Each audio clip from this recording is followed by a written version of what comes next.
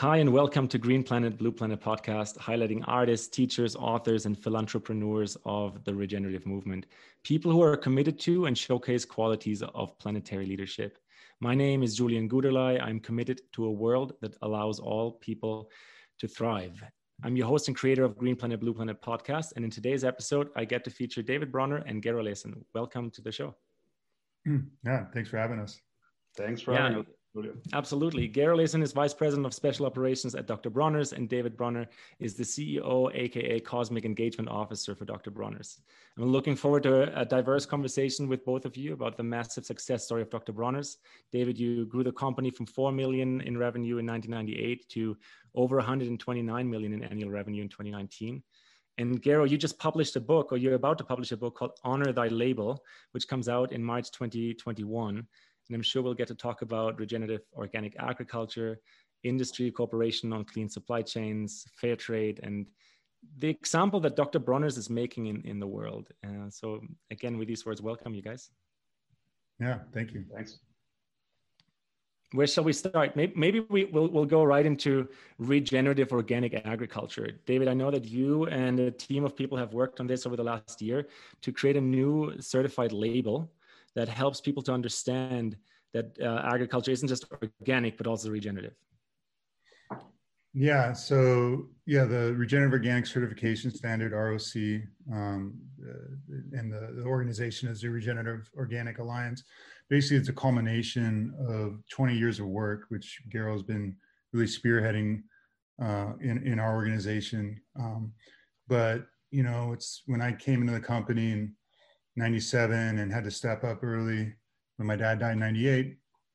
There's really appreciated that our, soaps were very clean relative to most quote unquote liquid soaps on the market that are generally not natural soaps. They're synthetic surfactant products. But nonetheless, realizing that we were just buying our olive oil, our coconut oil, our mint oils on price and spec from brokers, just like everybody else does, and had no real awareness or visibility into the supply chain and the environmental and social conditions under which our major ingredients were being produced. And, so we first committed to going organic under the USDA organic program, and our soaps and our entire line is pretty much certified under the same organic program that certifies food. But realizing that organic, while important, is mostly about what you shouldn't do. It's like, don't use synthetic pesticides, don't use synthetic fertility. But it doesn't mandate what you should be doing. And there's a lot of, which to say, less than great organic operations that are basically, Gero's phrase is organic by neglect. They're just not doing anything to responsibly manage their farm. And furthermore, organic has no social component. So, here in California, we have a real systemic problem in the U.S. generally of exploited farm workers, and it's not like farm workers getting a better wage or better conditions moving from a conventional to an organic field. There's just no criteria, and generally there's just no better working conditions or wages. So we realized that we really needed to establish direct trading relationships with the farmers that are producing our major raw materials. And so that led us on a big adventure that, maybe I'll just let Gero talk a little about with each of our supply chains. And, really committing to both social and environmental sustainability. And on the social side, that translates to fair trade certification. So third-party fair trade certification, making sure that prices being paid to farmers are fair, enabling them to have a good livelihood, take care of their workers and their land in a responsible, regenerative way.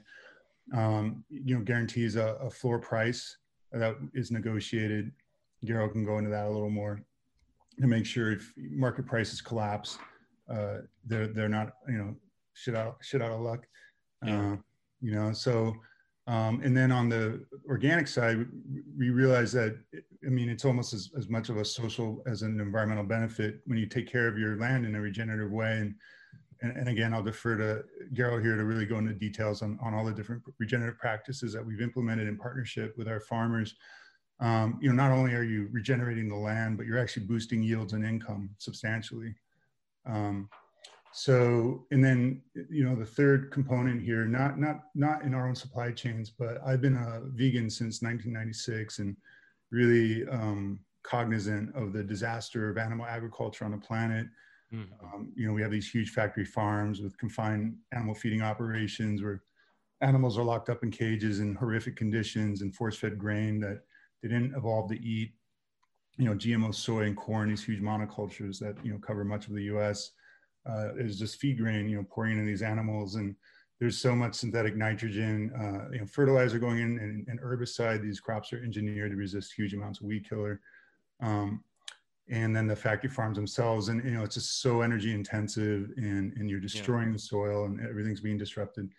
But so the animal welfare component is hugely important. So Regenerative Organic Certified is basically taking the best of the animal welfare, fair labor, and regenerative soil movements into a single standard. So basically, it's a standard that mandates, what you should be doing in your farming practice, and not simply not using synthetic pesticides or fertilizers, but actually doing cover cropping and intercropping with complementary tree species or diverse crop rotations and perimeter plantings for pollinators and predator insects, and just doing, etc. Yeah. And then on the livestock side, like pasture-based criteria, only for, I don't know how familiar you are with like Global Animal Partnership GAP. It's this GAP rating system from 1 to 5. So 4 is where it's pasture-based. So only pasture-based livestock methods are allowed. So no confined systems. The pigs, the chickens, and the cows have to be on grass. A big part of regenerative on animal agriculture is, sustainable managed grazing of ruminants, mimicking in the wild how predators would move, herds of ruminants through the landscape so they weren't overgrazing any one part. And when it's done right, and then the land has plenty of time to regenerate in the grass and the ecosystem.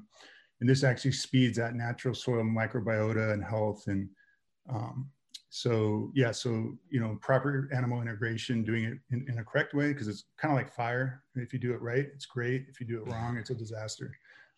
And, it's exciting that you just you jumped in right into quite a bit of detail, and I know Gero will hear even more detail from your side of how those supply chains are encouraged to engage with it. I'm saying it's exciting because from the consumer perspective, some of those things we might understand or want, but it's quite hard to make a choice all at your place of purchase, understanding what are all the practices that are going on the other side, right? I mean, a USDA organic certified or a bio certified if you're in Europe, those are at least like the minimum requirements to understand. Okay, there's something being going on this farm that is trying to uphold a certain ethical standard or a certain kind of healthy standard for soil and food. But it's been lacking. Like, I feel like there was a vacuum that you guys are now filling with this regenerative organic certified, that we really understand that we're in total interconnection with the places we buy food from. Yeah, it's basically kind of bringing, a single standard to rule them all, kind of thing. Like, rather than having like a separate animal welfare and a separate soil health and a separate fair trade certification, it's bringing it all together. And obviously it's new and we don't have a lot of consumer awareness yet, but we have partners like Patagonia, really, really big, really, effective marketing companies, also very ethical. So we feel like we will be building consumer awareness around the certification. Yeah, exciting. Gero, what can you add to this that's going to help us understand this certification just a bit more?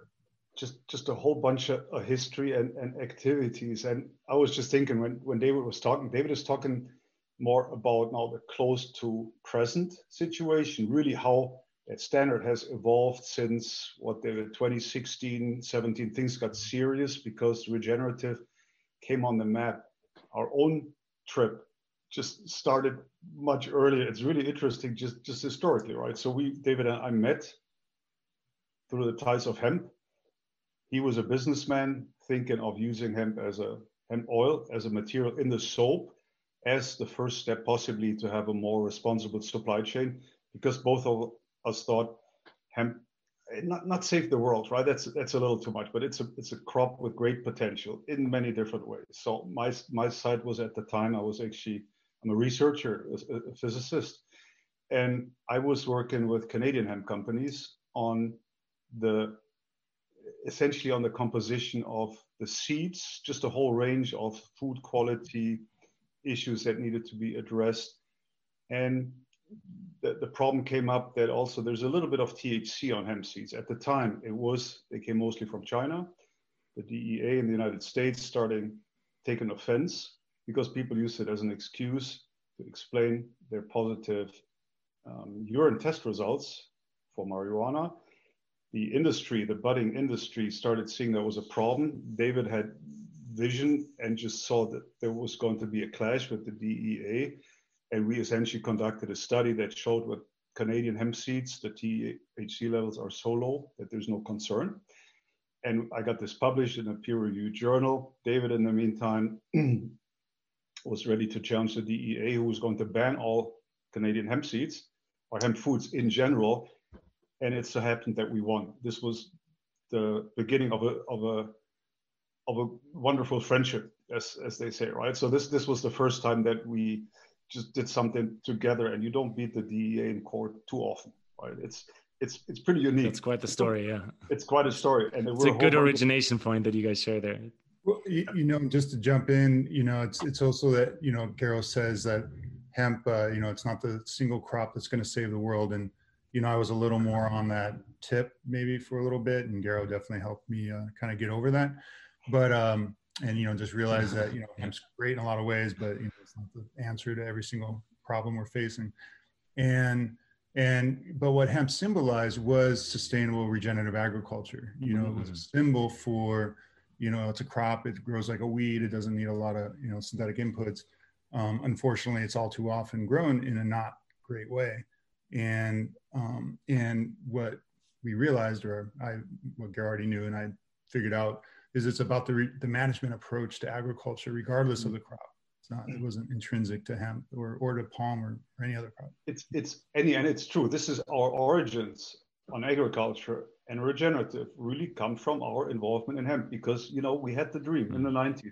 Oh, there's one crop that can just do all kinds of things, and it's human, and it can be local, it's diverse, all these things. And of course, it's grown without pesticides and herbicides and no fertilizer needed. And you can grow all these dreams that didn't quite pan out. But we had both, like our friends in hemp, a strong sense that agriculture could be quite different than what it is now, right? That's ultimately, I think, where we started.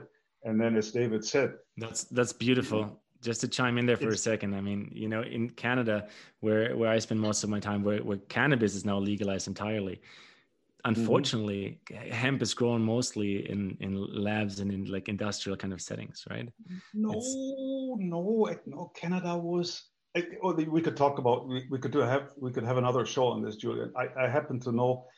I spent a lot of time in Canada in the 90s, right? Because I was involved in the development there, and it's a really interesting case history, but it's not quite now the quaint, small fields, etc. But it's still a crop that is superior to what's done in really big agriculture, corn and soy. So we still have a liking to it. It doesn't solve all the problems, but I guess the point is you need to look at all the agriculture. It's not a single crop that's going to fix all the problems. It's more about how do you do things. And I think that got David started and me. Then he needed to make soap, right? They took over the company. Then the question is, what's your raw materials? That was the question the Bronners asked themselves, right? So first step is, and what's even available that's different from conventional commodities? Well, the first step was USDA organic, because by the time then there were standards and you could actually buy organic coconut oil and palm oil.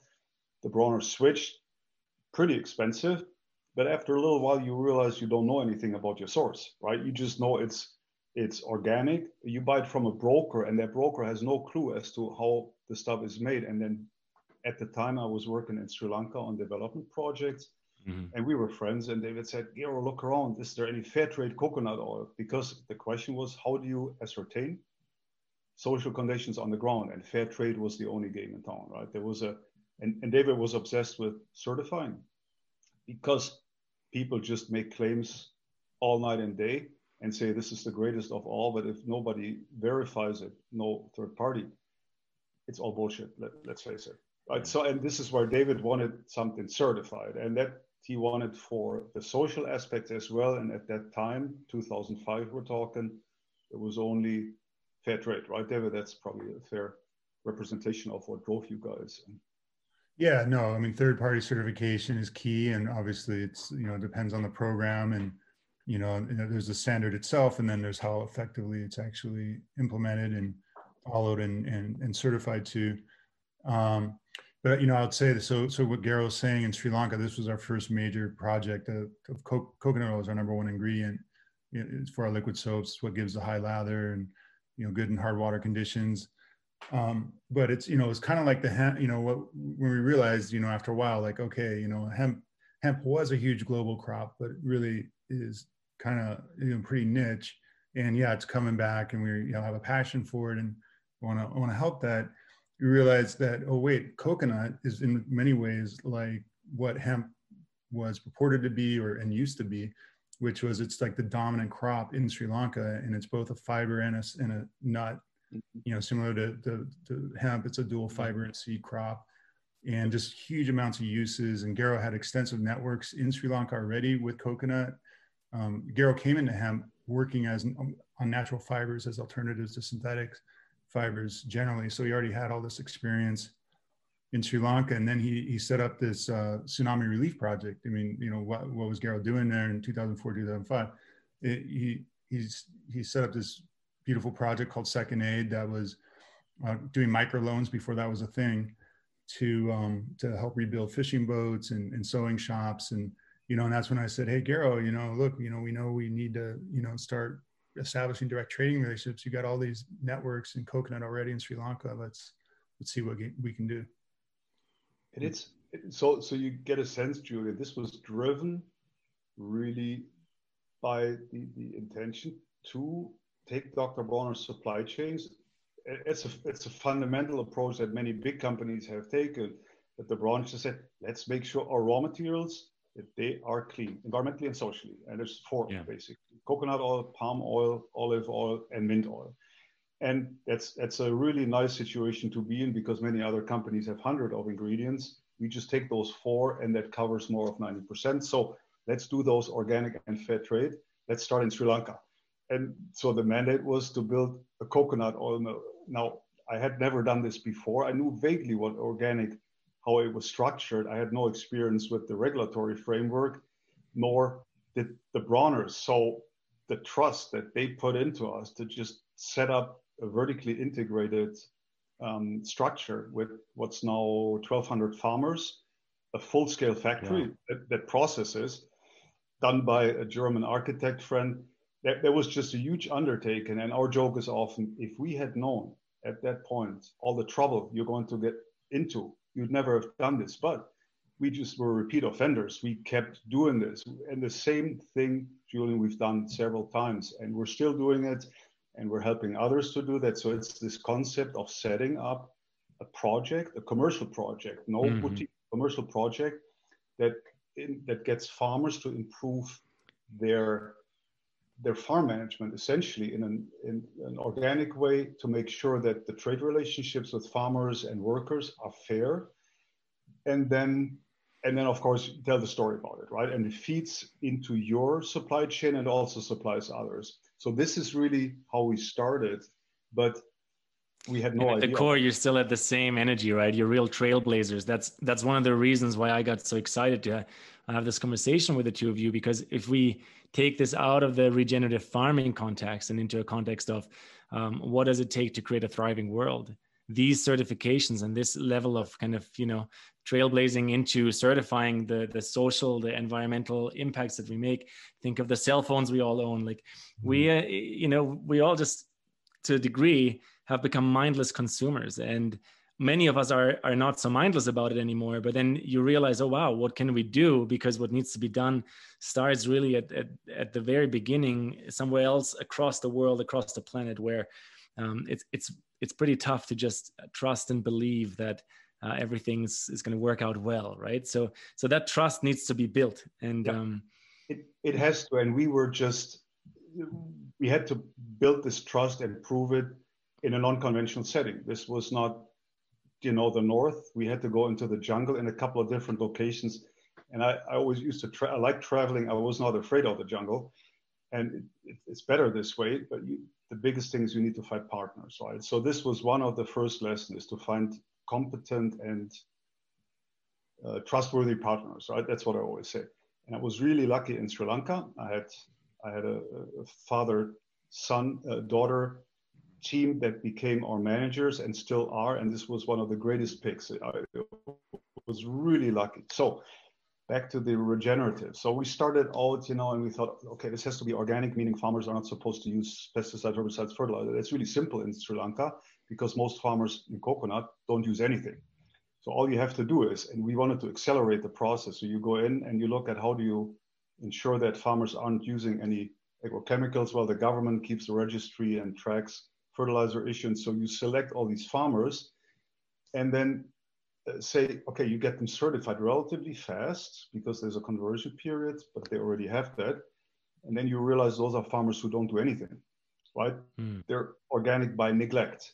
And you know what? Much of the production of coconut oil worldwide, organic, is still that way because farmers don't get help in actually changing things. Now, with tree crops, you can get away with this because trees just keep producing fruits.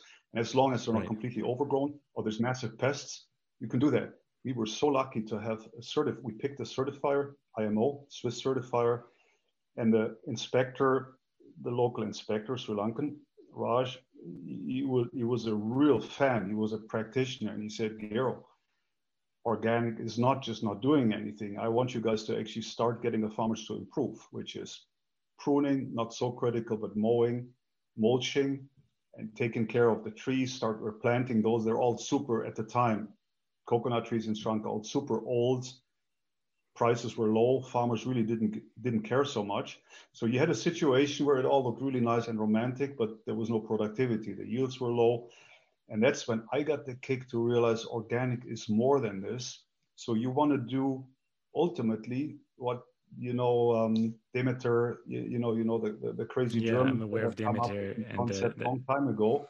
I wasn't up to speed on those, but as a scientist, I picked up pretty fast. It's about just replenishing the fertility of the soil to improve its moisture holding capacity, to buffer against droughts, which are common in Sri Lanka. And I was lucky that Sonali and Gordon realized the value of this. And so we started doing organic in a way that none of the competitors did. But we didn't call it regenerative because the word didn't exist.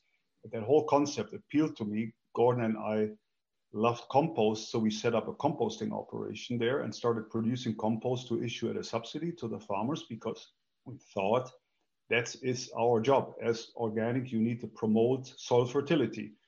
And it's also part of fair trade. And that's when we had to smile about this, right? Fair trade is not just about paying a premium on price. You support farmers because it increased yields. That gets up their margin significantly without necessarily an awful lot of extra work. So this is where that connection between organic and fair under a coconut tree really struck me. You have to work on both if you want to be fair. And that's become the motto on all of our projects. So we start doing the same in Ghana on palm oil, and our partner project in Palestine, Canaan, Palestine, olive oil supplier. We just started making them think about how to improve soil fertility, how to change practices. Had to be organic, but organic wasn't enough, right? You actually want to work on the soil. So we did this for a few years. We started doing the same in India, which is different. It's not tree crops, it's field crops. And there we were not all that, we didn't pay enough attention. We didn't run the project ourselves initially. There, the issue also was just to build the soil back up, which was completely depleted. It's flat land in Uttar Pradesh. There's no humus in the soil. Decades of just heavy nitrogen fertilization. Yeah. And we thought you can switch these people to organic, but you can't unless you provide an alternative, right? You need to, if you want people to stay away from fertilizer, you need to offer an alternative. We were not closely involved. So ultimately, that this project is didn't go too well. exciting point you're making there, Gero. I'm gonna double tap on that because Sure. you know the storyline is not just the choice between organic and pesticides. The storyline is also that the you know agritox industry and the lobbying of that industry really deeply has incentivized farmers to choose that route, right? And so Yep. on the other side, to you know help somebody make the more educated choice, which ultimately connects to the health of the soil and you know the microbes and the Yep. gut biome of all of the humans that eat from that soil. It takes this economic incentive as well, because you're up against the economic incentive on the other side.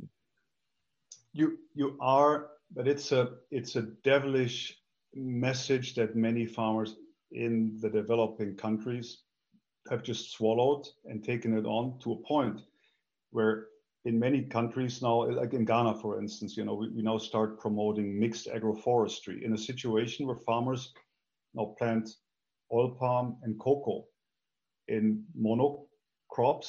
They're small, so you don't have big monocultures. But to get these farmers now to say, oh, I think your idea of a mixed cropping system is a good one. That's a lot of work.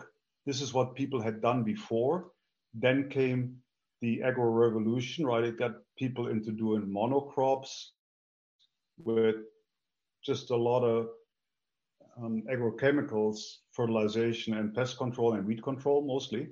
And to just undo that, this is what we're up against. So there's not an awful lot of that indigenous knowledge anymore that people sometimes talk about. We find it in Samoa a little bit, but in most part of the world, that is almost gone. So what we had to do is to re-educate and bring in these crazy Western concepts of, again, focusing on the soil rather than just on supplying nutrients and doing integrated pest control, etc. It's been a lot of work, and this is where this issue of training comes in. Mm-hmm. You need, you know, farmers are stubborn and slow to change their minds anywhere on the planet, whether that's in Bavaria or in India or so, it's all the same. Yeah. And ultimately, that's what we've been doing the last 10, 12 years. And then, you know, after 7, 8 years in the business, the term regenerative agriculture gradually emerged here in the United States because people started thinking organic isn't really what we thought it was. And that David knew what we were doing on the ground, and I knew, and we thought, boy, we're in a pretty good position to actually just talk about this a little bit, because that's what we've been thinking. We didn't call it regenerative agriculture. We didn't call it much. I mean, that's a buzzword that's birthed now because, you know, so many people are looking towards what can I get behind that helps, you know, both the social injustice to become, you know, at some point a more just world, but also like the havoc that's been created to the environment. And David, for those who are watching the video episode, you're wearing a hat, which I believe is from your cannabis brand called Sun Earth. And I just want to mention the Sun Earth part. Maybe we can just, you know, again, dive just a bit deeper on how that is. Yeah. That's really the simplistic message. It comes from the most indigenous and most simple ways of understanding our interconnection between the sun as a life-giving force and the earth and the soil as our you know, the backdrop for food. Yeah. So, you know, just as we're talking here, you know, we mentioned biodynamic and Steiner and his concept of a farm as a living organism. And you were talking about the sun, the moon, and the soil, and, you know, just really understanding the magical mystery of how this all interplays. And, you know, that soil is a miraculous ecosystem. And when you feed it and take care of it, it'll feed and take care of us. And so on Sun and Earth, that's kind of the parallel to the regenerative organic certification in the cannabis space. Because of federal prohibition, cannabis farmers can't access the organic program, USDA organic program, or regenerative organic, or anything with the term organic. It's ridiculous. So Sun and Earth is basically kind of a sister program for cannabis. But you know, cannabis is so huge. I mean, it's almost bigger in total than the entire organic sector. I mean, counting the non-organic cannabis. So, I mean, there's a real opportunity for, you know, to make a real impact and re-education. Yeah. Yeah. And actually the story here with cannabis farmers is pretty much the story around the world. And, you know, Garo mentioned Ghana and palm and cocoa. We're taking two of the world's most problematic crops, these huge palm plantations in Indonesia and Borneo that are just ripping up rainforest and disrupting communities and displacing farmers off their land, and they become plantation workers for slave wages, and it's horribly destructive climate, just oxidizing huge amounts of carbon to the atmosphere. And then cocoa, Garo's really been educating us, but just grown in these dense monocultures, very insecticide intensive. Child slavery is literally involved in a lot, because the way the prices that most chocolate manufacturers pay are just abysmal, and there's just a lot of pressure on these farmers to basically do unethical things. So we're showing like, hey, you can take these two problematic crops, and if you integrate them in these mixed ag forestry systems where you understand how the canopies are going to fill in, so that it's the right spacing of the planting, and you're pruning and taking care of things, and you got cassava as a kind of ground cover crop, maybe some bananas. You're basically mimicking a natural ecosystem, which has that, in a wild forest, you'll have multi-strata, different heights of trees, bushes, and ground cover, and that'll maximize photosynthetic capture in a way that a monoculture doesn't. And what we found is, if you took those monoculture blocks of cocoa and palm, and compared the productivity and yield compared to a mixed system, the mixed system is going to outproduce that monoculture by a lot. And you're getting different levels of canopies and really maximizing that photosynthetic capture and biomass production and yields. So the story with cannabis is unfortunately, all too similar to what every other commodity crop is what their reality is, which is, huge corporate industrial interests come in, try to figure out how to farm for the, cheapest way, and externalize all the ecological and social impact. So we in California, I think it's like 3% of our energy goes to power these huge indoor cannabis operations. It's ridiculous, Wow, that's a massive chunk of the energy production. Yeah, and there's no reason for it. I mean, cannabis should be grown under the sun in the soil, no chemicals with fair labor. I mean, that's, and so this ecosystem of craft cannabis farmers are being displaced by these huge corporate industrial grows. So Sun and Earth is this consumer-facing standard to help conscious cannabis consumers to pick medicine like you would pick your food or your clothes. Like, is it coming from an agricultural system that's, rewarding farmers and communities and, helping promote biodiversity and community health, or is it a ecological catastrophe and social and ecological catastrophe? And that's really the choice. And you had said, like, just as conscious consumers, like, we need to be making those choices and paying the premiums to make the kind of world we want to live in. Like, understanding where our plates of farm and our forks of pitchfork and our knives of butchering knife or soldering knife, just like, what does your farm look like? I have a personal question that I want to throw in there to the two of you. And so, you are these trailblazers, you are creating a company with this ethical standard, and you're venturing out and showing others how to do it. How do you personally, both of you, and whoever wants to go first, choose optimism again and again and again in a world where it seems like sometimes you're up against these weird structures that we've inherited from the past? You go first, David. Yeah, I'm a cautious optimist, I guess. Based on, let's just say, some very powerful psychedelic experiences, have understood that there is a deep love and light at the heart of reality, and in the midst of all the suffering and absurdity. So that's like a real foundation. It's no guarantee that we're going to make it as a species, or get through this, but I mean, I feel like we have the answers in hand, and it's just the willingness, can we collectively, manifest the policies and the behavior change to decarbonize our economy, convert global agriculture to regenerative organic bases, and, in every other way, make our world a, peaceful, just, and, compassionate, sustainable place, heaven on earth. So I think we can get there, it's just obviously it's generational. A careful optimist. But Yeah, that's awesome. I also know that you're on the board for MAPS, the Multidisciplinary Association for Psychedelic Studies. So just big yeah, ups for that kind of work, because it is what gives people this deep grounding, at least some people, into understanding that there's more than profit and identification with nation states. I think it's that in part, right? And maybe then to add to David, I started psychedelics much earlier.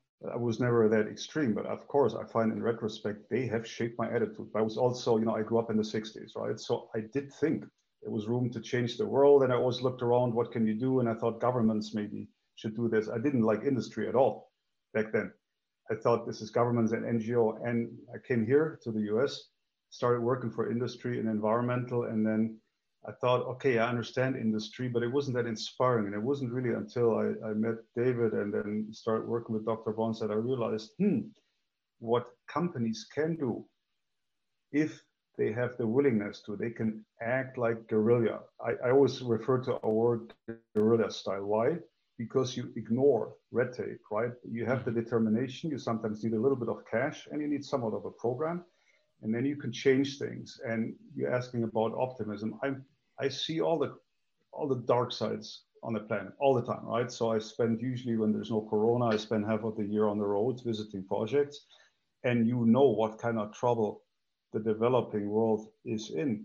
This does not keep me from being an eternal optimist because, as David says, there's concepts. And what I really like about regeneration, we didn't really touch upon this, the prospect that turning agriculture actually into a carbon sink rather than a source, which it currently is, that just I had completely overlooked that you can do this in agriculture. And there's one driver. I just think,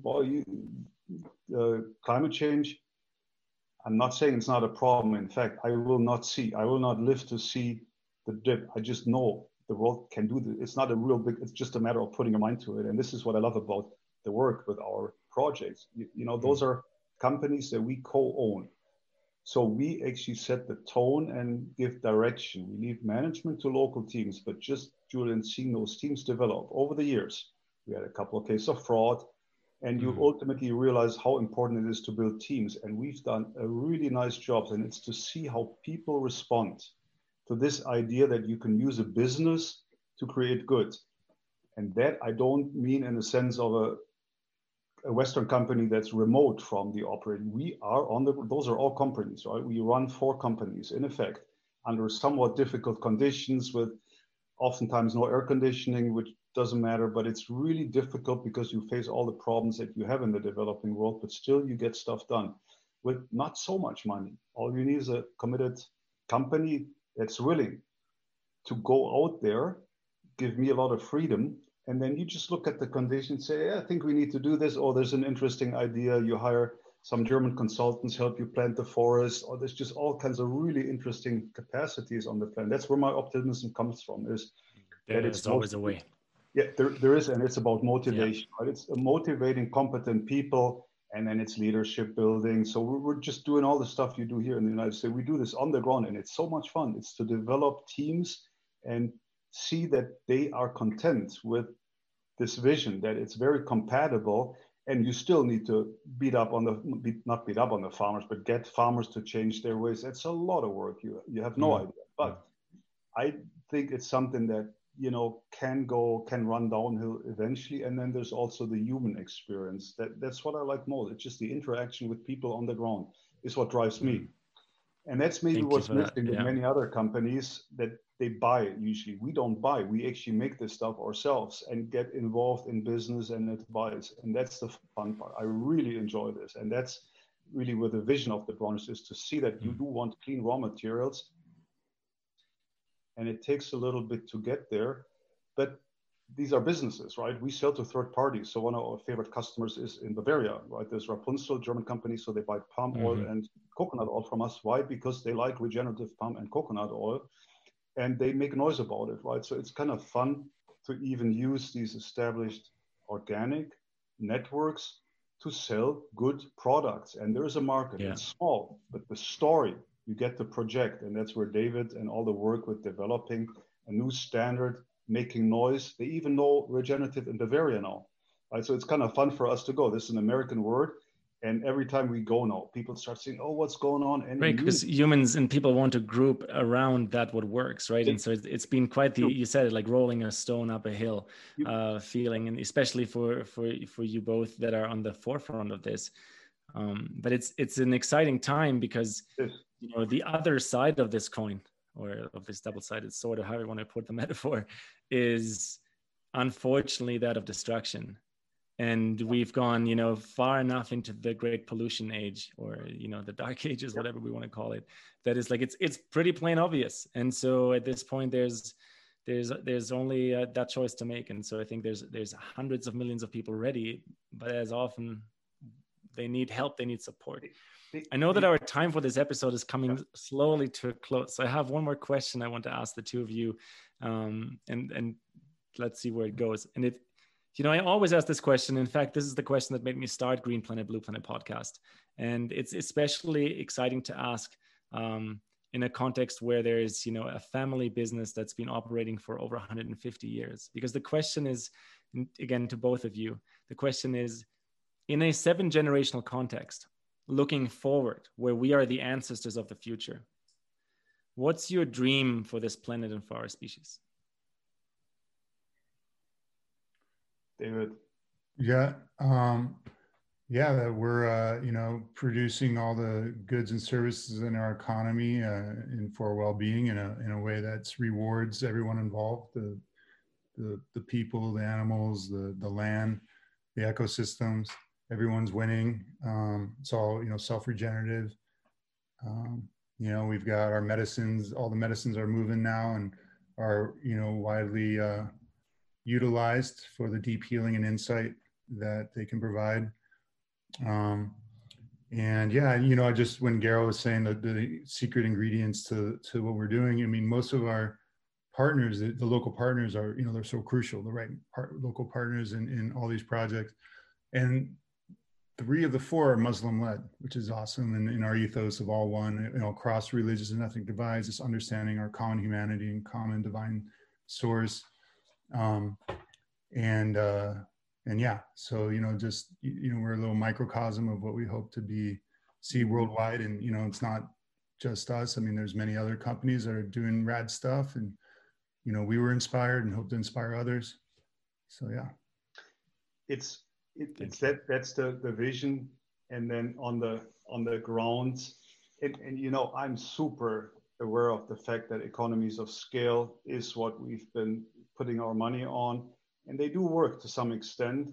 And certain things like petroleum are really difficult to do in small units. So I've worked enough for corporate America to know that there's a value to it. So short term, I'm just realistic to accept that there is big structures, and what they're doing, they're usually separate, right? The biggest problem is the separation, the long supply chains that people don't see what the impact of their action is. What we do is the opposite. We go to the ground, get involved, and we're never going to cover 100%, right? My dream is that we just set examples and that more and more people engage directly. And that's just the way they do agriculture, but it's also the way they interact with people. And what I mentioned, like this concept of leadership building, it's a word you can't use in Germany because of the leader thing, but it's just creating people that are willing to take on responsibility and act and actually have fun in the process. And, you know, I'm on this internet-based project in Germany. It's called Project Together. And there's just 100 younger people mostly, and they want to change the world. It's funded. There's a foundation behind it. And what they expressed is desire to collaborate for common goods, right? So there's a huge human potential. The problem is the world has gotten so complicated that most people don't really know where they can interact. So my concept of a world is one where you get closer to the issues that need to be done. And also what I find is the best thing to do with people is to work. Right? I don't really like just drinking coffee. Coffee is great, but I love getting friends involved in projects or with the guys on the ground, figuring out what can you conspire to do next. So I just like just filling activities, business activities, more with meaning and purpose than it currently possible. So my vision is both on agriculture, renewables anyways, but it's also about a different way of interacting between humans where the hierarchy isn't as high as it used to be, that there's more respect, less hatred, less animosity towards people that look a little different. And it's all fun, but how do you get there? I found that getting together and working on things is just a perfect way of doing this. You know, in Ghana, we've got a mixed farmership, Christians and Muslims, and it's just so much fun to have meetings. And in the beginning, you say a prayer and it rotates, Muslim or Christian. Then there's often mayhem. They like arguing really noisily. And then in the end, there's amen. And I always join in the amen. And I find this a really nice symbol, right? Is you get something done, you argue over things, and it doesn't matter what you believe in so much. And that's the part of the world I look forward to, but it requires you create closer connections.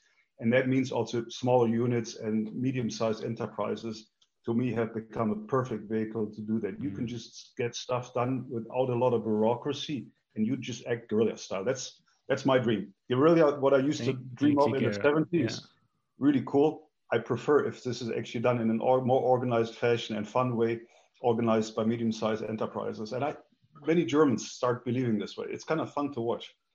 Yeah, I'm with you on that. And it's especially fun to ask the two of you who are living that journey and walking that walk. I'm super grateful for this episode today, to have you both on, to get a bit of the energy feeling with you, what's going on at Dr. Bronner's, and how, you know, as you said, the guerrilla medium-sized business is trailblazing waves of change. So thank you so much. Yeah, and thanks a lot for having us.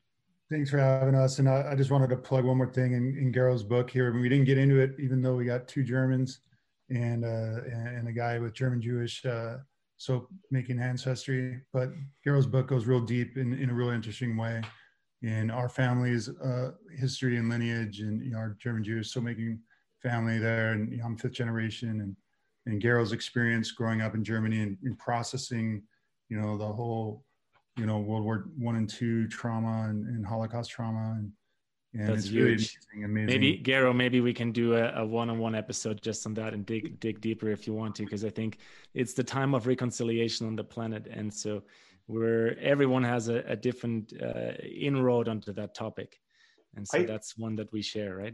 I'll be glad to, and everything we talked about today finally is covered in that book. It's really worth reading because it's the vision. So it's not technical at all. Get the book. So you would relate to it. So awesome. Honor Thy Label, Dr. Bronner's Unconventional Journey to Clean Green Supply Chain is the title, and it'll be fun. It'll be fun reading it, and then we'll talk next time, Julian. Once you've had a chance to take a look. Huh? All right. Let's do it.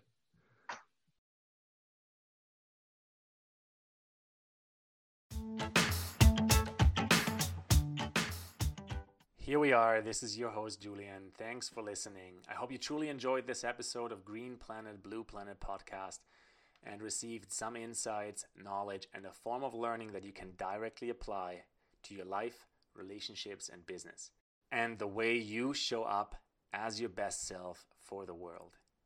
Did you know that we just launched a participatory Patreon asking you for your contributions of content and gifting a monthly subscription to our shared mission? The Green Planet, Blue Planet podcast, video interviews, and community is growing, and together we can make it count and carry big ripples. So go and check out the Patreon. It's linked out in the show notes of every episode. The Patreon for Green Planet, Blue Planet, and the community we're building together. Thanks for choosing to support with your time, money, or content. And that being said, thank you so much for listening to today's episode. Don't forget to subscribe, review the show, share it with a friend, spread the love, and have yourself a stellar day. All the best.